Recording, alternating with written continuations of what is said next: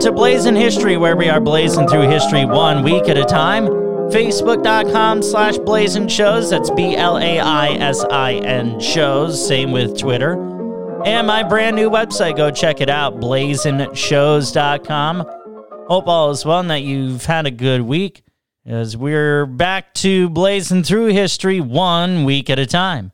On April 1st, 1984, singer Marvin Gaye was shot by his father.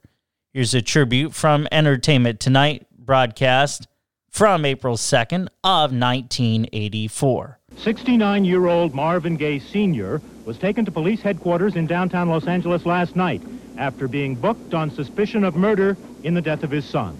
Marvin Gaye was visiting his parents' home here in Los Angeles. There was a family argument. The singer was shot in the chest. A little while later, Marvin Gaye died. Marvin Gaye Sr. armed himself with a handgun and fired several shots, wounding Marvin Gaye Jr. Marvin Gaye Jr. was taken to California Hospital, where he was pronounced dead from gunshot wounds at 1 o'clock this afternoon. What can I say? It is a tragedy. I love Marvin, and I'm very sorry what happened. Family and friends were shocked and wept openly in the wake of the killing, and a crowd gathered in front of the Gaye home. Police say the singer and his father started arguing over insurance matters Saturday night, resuming the argument Sunday. Marvin Gaye Sr. is expected to be arraigned sometime this week. Sexual healing, baby, is good for me. Sexual healing is something that's good for me. Sexual healing brought Marvin Gaye back to the top after years of personal and professional problems. He risked everything to make it work. Had it not been received the way it was, I imagine I would have been through in this business as a recording artist. The risk paid off. The song became a major hit and won him his first 2 Grammy Awards.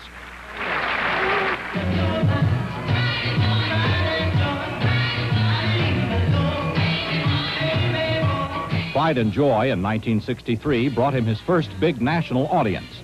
Before that, most of his experience had been singing in the choir of his father's church in Washington, D.C., and as a studio drummer and singer.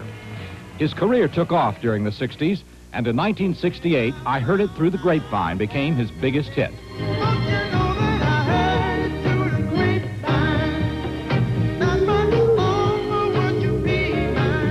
His professional highs were followed by personal lows: 2 marriages, drug problems, and finally bankruptcy and exile in Europe.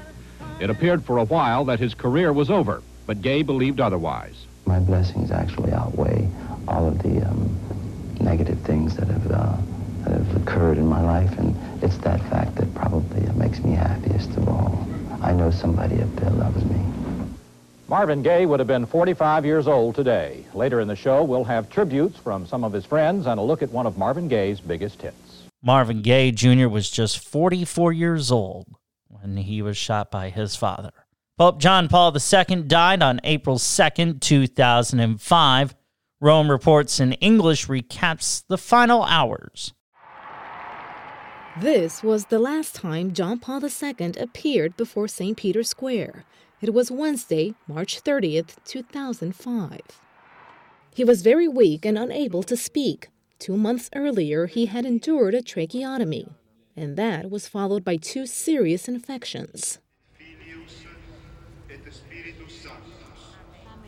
Locals knew his hours were numbered. Many decided to spend the night outdoors in St. Peter's Square to show support.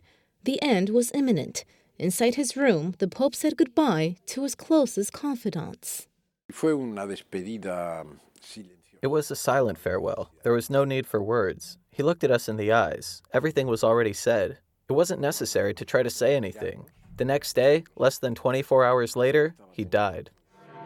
On the night of April 2nd, faithful prayed the rosary under the Pope's window in St. Peter's Square. The first official confirmation came just a few minutes later.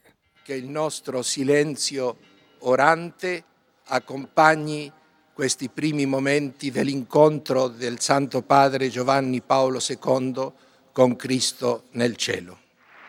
And that's when John Paul II received his first tribute after his death, an endless applause.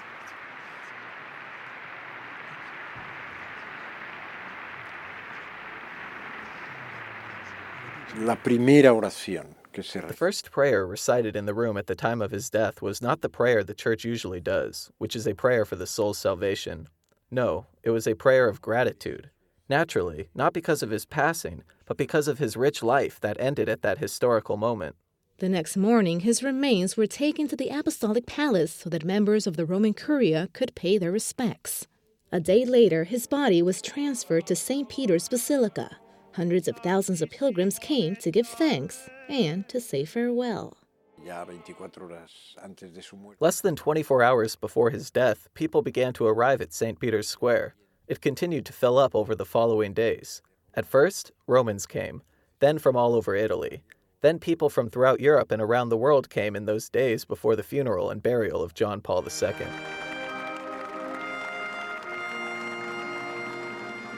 The Pope's main collaborator, Cardinal Joseph Ratzinger, celebrated the funeral mass in front of dozens of world leaders.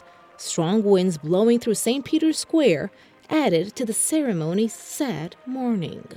At the end of the mass, hundreds began asking, would John Paul II be declared a saint? Well, time gave them their answer.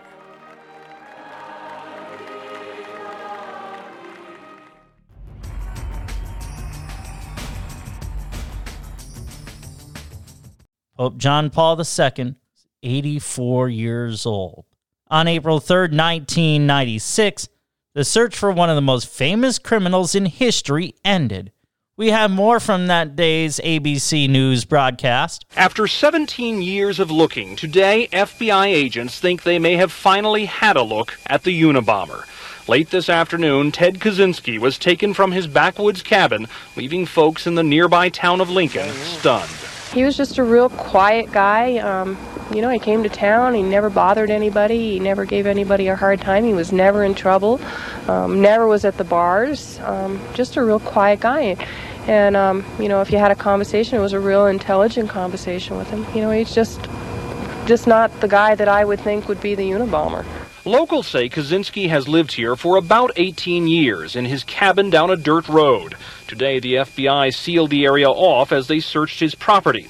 Those who have gone to his place say it has no indoor plumbing, no electricity, that he grew his own vegetables, and had scores of books. Gene Udarian went there as a census taker and found a pleasant but reserved man. Reclusive, hermit type, He didn't go out of his way to make friends or anything like that, He wasn't what you would call a social person. When he came to town, always alone, Kaczynski, who did not own a car, rode a bicycle. One of his favorite stops, the library. There, people say he told them he was a Vietnam veteran living on a pension. Former librarian Beverly Coleman says he often wore army green or camouflage clothing and had unusual taste. He didn't read like the normal junk the rest of us read. Did you have to order in the books? Oh, yeah. Most generally, you had to order anything in for him because what he wanted was so off the wall, and a lot of stuff he wanted was out of print for years. He's very, very well read man, very educated man. The other place he was frequently seen, the post office. I've seen him come out of the post office. I've seen him mail things, just being in there. Like letters or packages? No, I don't know. We all go to the post office, everybody. Nobody gets their mail delivered to them, so I don't ever remember packages or anything.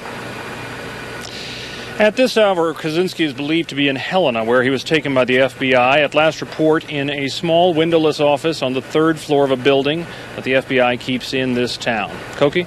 Tom, what happens tomorrow in Helena?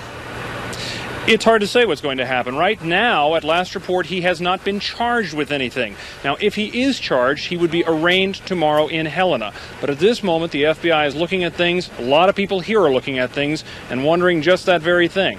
What's going to happen with Ted Kaczynski tomorrow? Thanks, Tom Foreman in Montana. And now from San Francisco at our station KGO-TV, ABC's chief investigative reporter Brian Ross. Brian, what brought the investigators to this point? Finally a suspect. Well, Cokie, it really was a phone tip that a lawyer for the Kaczynski family called in, a tip that ironically was almost ignored and almost put in sort of not the A file but the B file. But one agent here in San Francisco took the time and began to work it.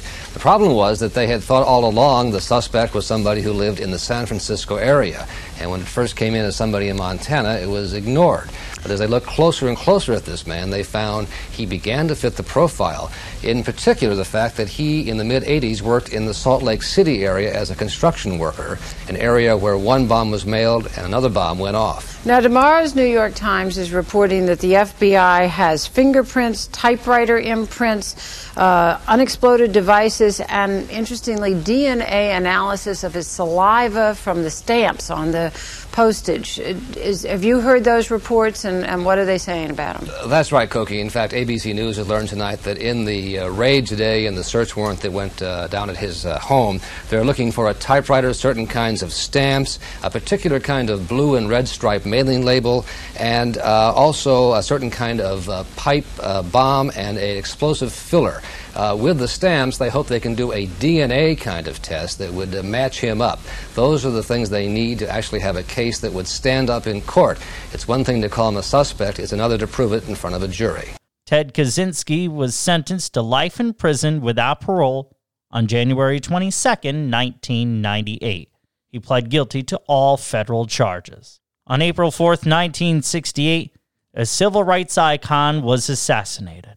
Good evening. The Reverend Dr. Martin Luther King, 39 years old and a Nobel Peace Prize winner, and the leader of the nonviolent civil rights movement in the United States, was assassinated in Memphis tonight. A sniper's bullet cut down Dr. King as he stood on a hotel balcony in Memphis. Within an hour, Dr. King was dead. That happened at 7 p.m. Eastern Time. The nation was shocked. President Johnson expressed horror and then postponed his trip to Hawaii until tomorrow. We're going to go to Memphis now and talk to ABC's Tom Gerrall, who is on the scene. Here in Memphis, of course, a great deal of shock, a great deal of confusion, and a great deal of some violence. I can't say a great deal because I don't really know. I do know that police are very concerned, that the fire department is moving units around the streets, and that there is some rock throwing and some fires reported and some shooting. The full extent of at this time from this vantage point can't be assessed. The full curfew has been imposed on the streets of Memphis. Everyone except emergency vehicles are being cleared from the streets. The National Guard, which had been on duty here up until late last night, they have been recalled to duty and are being put on the streets of Memphis right away. Of course, a great deal of confusion and chaos resulting from the announcement here that Dr. King had died. It was a very great shock for something like this to happen. The shooting occurred at the Lorraine Motel. It was a favorite place for civil rights leaders and for Negro businessmen to stay here in Memphis. I believe we have some film now, Bob, if we can take a look at that. This is where the shooting occurred tonight, where Dr. King was killed. The Lorraine Motel is a favorite place for Negro leaders to stay while in Memphis. It's a very nice, new, modern motel. He was on this second floor balcony, standing exactly where these two officers are, talking with some of his aides at the time of the shooting. The scene immediately became confused. Officers ran forward and attempted to secure the area. The shot apparently came from an apartment building directly across the street. The members of Dr. King's staff were there discussing a mass rally which was planned for tonight. They said that suddenly there was a sound that sounded faintly like a firecracker or something, and he was talking about then he was shot. Musical program for tonight's mass rally? Yeah. And he had asked you to play a special tune? Yes, yeah. Did he say anything after he was shot? Could you tell how seriously he was wounded? He just said, "Oh," and it knocked him back, off his feet. After that, was anything said at all? Nothing but "oh," and we yelled, and Reverend Jackson, he yelled back to Dr. King. We all hollered. Everybody hollered after the shooting, I was standing kind of sideways. I really didn't have my back to where the shot came from. And when I turned all the way around, we saw the sheriff or the police up on the hill up there. That was the musical director for Dr. King's group, Ben Branch. He was standing alongside Dr. King when the shot came that killed Dr. King. In fact, Dr. King was discussing tonight's musical program with Ben Branch at the very moment when the shot was fired. The shot, as I say, apparently came from an apartment building which had a number of floors and overlooked the motel. It was a very clear shot to the place where Dr. King was standing on the balcony discussing the situation with his aides. The police here in Memphis immediately issued a bulletin for a young white man dressed in dark clothes who dashed out of that building across the street. He dropped a Browning automatic rifle, which was fitted with a scope, on the sidewalk, and then he fled. We don't have any late information from police headquarters here in Memphis because communications channels at the moment are completely clogged with emergency calls. We don't know if anyone has been apprehended, although we understand that some suspects may be being questioned at police headquarters. James Earl Ray was convicted of assassinating Dr. Martin Luther King Jr.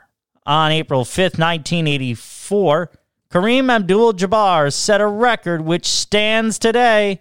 Here's how it sounded, courtesy of Lakers Radio. Lakers have a big lead with 9.5 to play, and Kareem needing 1 point. He's climbed the mountain. He's starting to pitch camp. He swings left. He shoots right. It's no good from 17. The rebound, Eaton to Green. Green in the front court. Green stops and brings it over to Anderson. 18-footer. Ain't we got fun? Rebound hit by Kareem to Magic. Magic in the front court. Magic down the middle.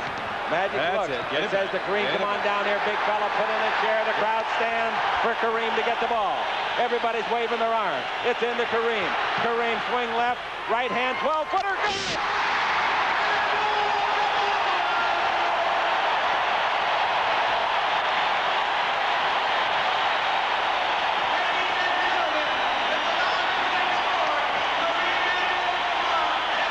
Pictures tell the words. They love their captain. They love their leader. And suffice to say, ladies and gentlemen, the new king of scoring has ascended his throne. His mama, his father. What an emotional moment. And the kind of a shot that I dreamed about for 3 weeks that he would make, Keith, the hook shot. I am not sure who gave him the assist. Or was it a rebound? He had the ball and dribbled around a little bit in there. Well, then I'm not sure. I don't think there's an assist on the play. They're going to stop the game temporarily, and it's great that the Lakers have this big 19-point lead because I don't think it's going to have an effect upon the outcome, this stoppage. I thought I saw Kareem go for one of his eyes, maybe to wipe away a tear. That is the commissioner of the NBA, David Stern. And you are one of the greatest athletes ever to play our game.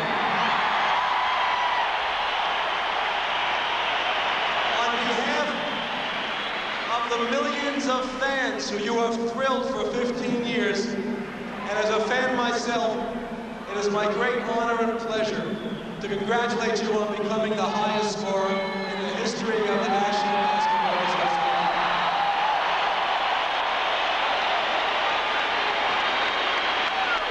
You are a brilliant player. You have shown tremendous consistency. You have great stamina, and you are an unselfish person and player. Congratulations, continued good health, and success.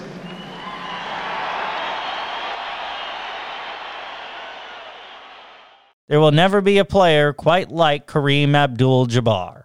We stay on the basketball court. Michael Jordan, widely considered the greatest player of all time, was inducted into the Basketball Hall of Fame on April 6th, 2009. I get to the Bulls, which I was very proud that at the time Jerry Reinsdorf didn't own the team. It was another organization, and Rob Thorne drafted me. Kevin Lockett was my first coach. Kevin used to take practices and put me in the starting five. And he'd make it a competitive thing where the losing team have to run.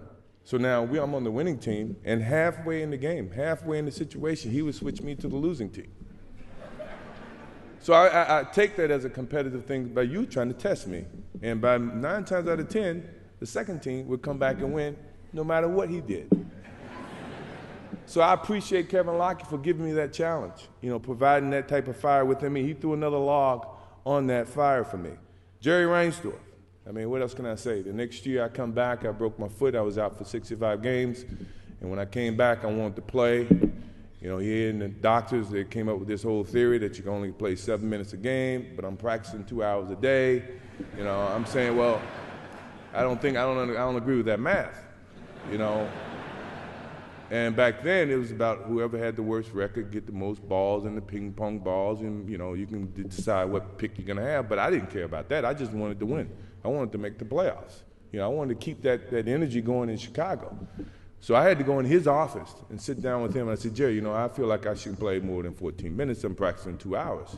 He says, MJ, I think I have to protect the long term of investment that we've invested in you. And I said, Jerry, I really think I should be able to play. He said, let me ask you this. He said, if you had a headache, and at that time it was about 10% chance that I can re-injure my ankle or my foot.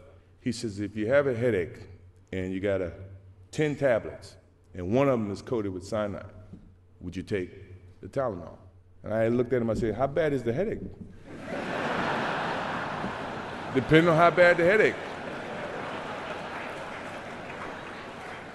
Jerry looked at me and said, you okay? I guess that's a good answer. You can go back and play. He let me allow to go back and play.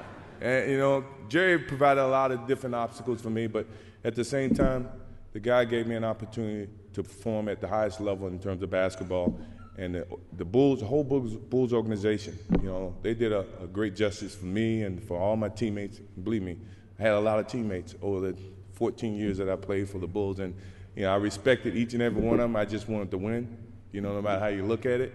And then along came Doug Collins, who was caught in the whole mix of this, Jerry Krause and Jerry Reinsdorf. And, at the same time, when I was trying to play in the summertime, he said, well, you're a part of the organization, and the organization said you can't play in the summertime. I said, Doug, you hadn't read the fine print in my contract. And my contract said I had the love of the game clause. That means I can play anytime I want, any place I want. And Doug looked at me and said, yeah, you're right. And that's how we became, a little closer in terms of Doug Collins and myself. And, Jerry Krause is right there, and Jerry's not here. Obviously, I don't know who invited him. I didn't, but I hope he understands. I hope he understands it goes a long way, and he was a very competitive person. I was a very competitive person. He said organization wins championships. I said, I didn't see organization playing with the flu in Utah. I didn't see him playing with, with the bad ankle. Granted, I think organizations put together teams, but at the end of the day, the teams got to go out and play. So in essence, I think the players win the championship, and the organization has something to do with it, don't get me wrong. But don't try to put the organization above the players, because at the end of the day, the players still got to go out there and perform. You guys got to pay us, but I still got to go out and play.